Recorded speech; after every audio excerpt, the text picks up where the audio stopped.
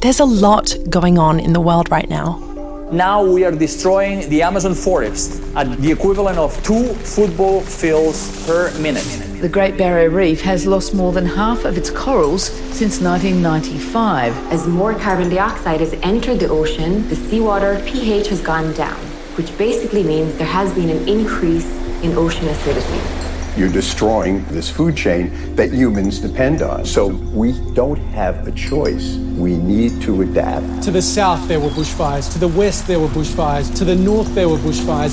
The Arctic is like our circulation system and feeds into global climate change everywhere. We have lost 50% of Arctic ice in about 50 years. The UN's worst case scenario predicts a 1.3 metre rise by the year 2100. That could swamp land currently home to 150 million people. It's been labelled an apocalypse and like looking into the gates of hell. If we don't take action, the collapse of our civilizations and the extinction of much of the natural world is on the horizon. What do you think the existential challenge about climate at a time when we're all focused on the immediate challenge of this pandemic? So what can we actually do? This is a question that gets thrown around in classrooms, in newsrooms, in your own head about the collective future that faces us. Oceans acidifying, the destruction of our coral reefs, the Arctic ice sheets melting, droughts, floods, fires. Many of us are still looking for the right answer to what can we actually do, and that can be a very overwhelming question. Hi, I'm Erica Wagner, and you're listening to the UTS for Climate podcast. I study marine science in Sydney, Australia, and I also work at the Institute for Sustainable Futures at the University of Technology, Sydney. For more than 20 years, my colleagues have been tirelessly researching, thinking, and creating change towards sustainable futures. We know that climate change is one of the greatest challenges we'll encounter in our lifetime. At the Institute for Sustainable Futures, we take a solutions-based approach to reducing the impact of climate change and preparing us for its effects. But to many, climate change is still a politicised or abstract issue.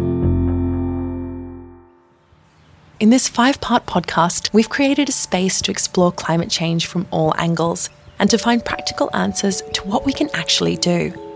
You're going to hear from the Honourable Bob Carr, New South Wales' longest-serving Premier and a former Foreign Minister of Australia. If someone had said in the late 1960s, there will come a day when the air in big capital cities will be this bad, no one would have believed it. It would have been more fantastical than anything in science fiction. But we live with that today. Bob is now an industry professor of business and climate at UTS.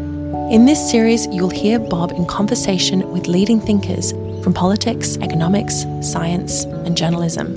Join us as we continue the conversation about climate, our futures, and what change we need to see in the world. With climate change, we're now in a position where, on the balance of probabilities, we're committed to between 1.5 and 2 degrees of warming. We need to act, we need to cut those emissions. For a long time, the climate conversation has started with the science, and we needed to, but there were limits to how much the science can get us further along. And it's these stories of transformation, of recognition that the climate is changing, and this is what I'm doing. This is how I'm making this happen. We need to seek to understand before being understood. You have to understand people's position. Why are they concerned about taking stronger action on decarbonising? What are their reluctance? Not everyone identifies with Extinction Rebellion. We need to bring everybody on board.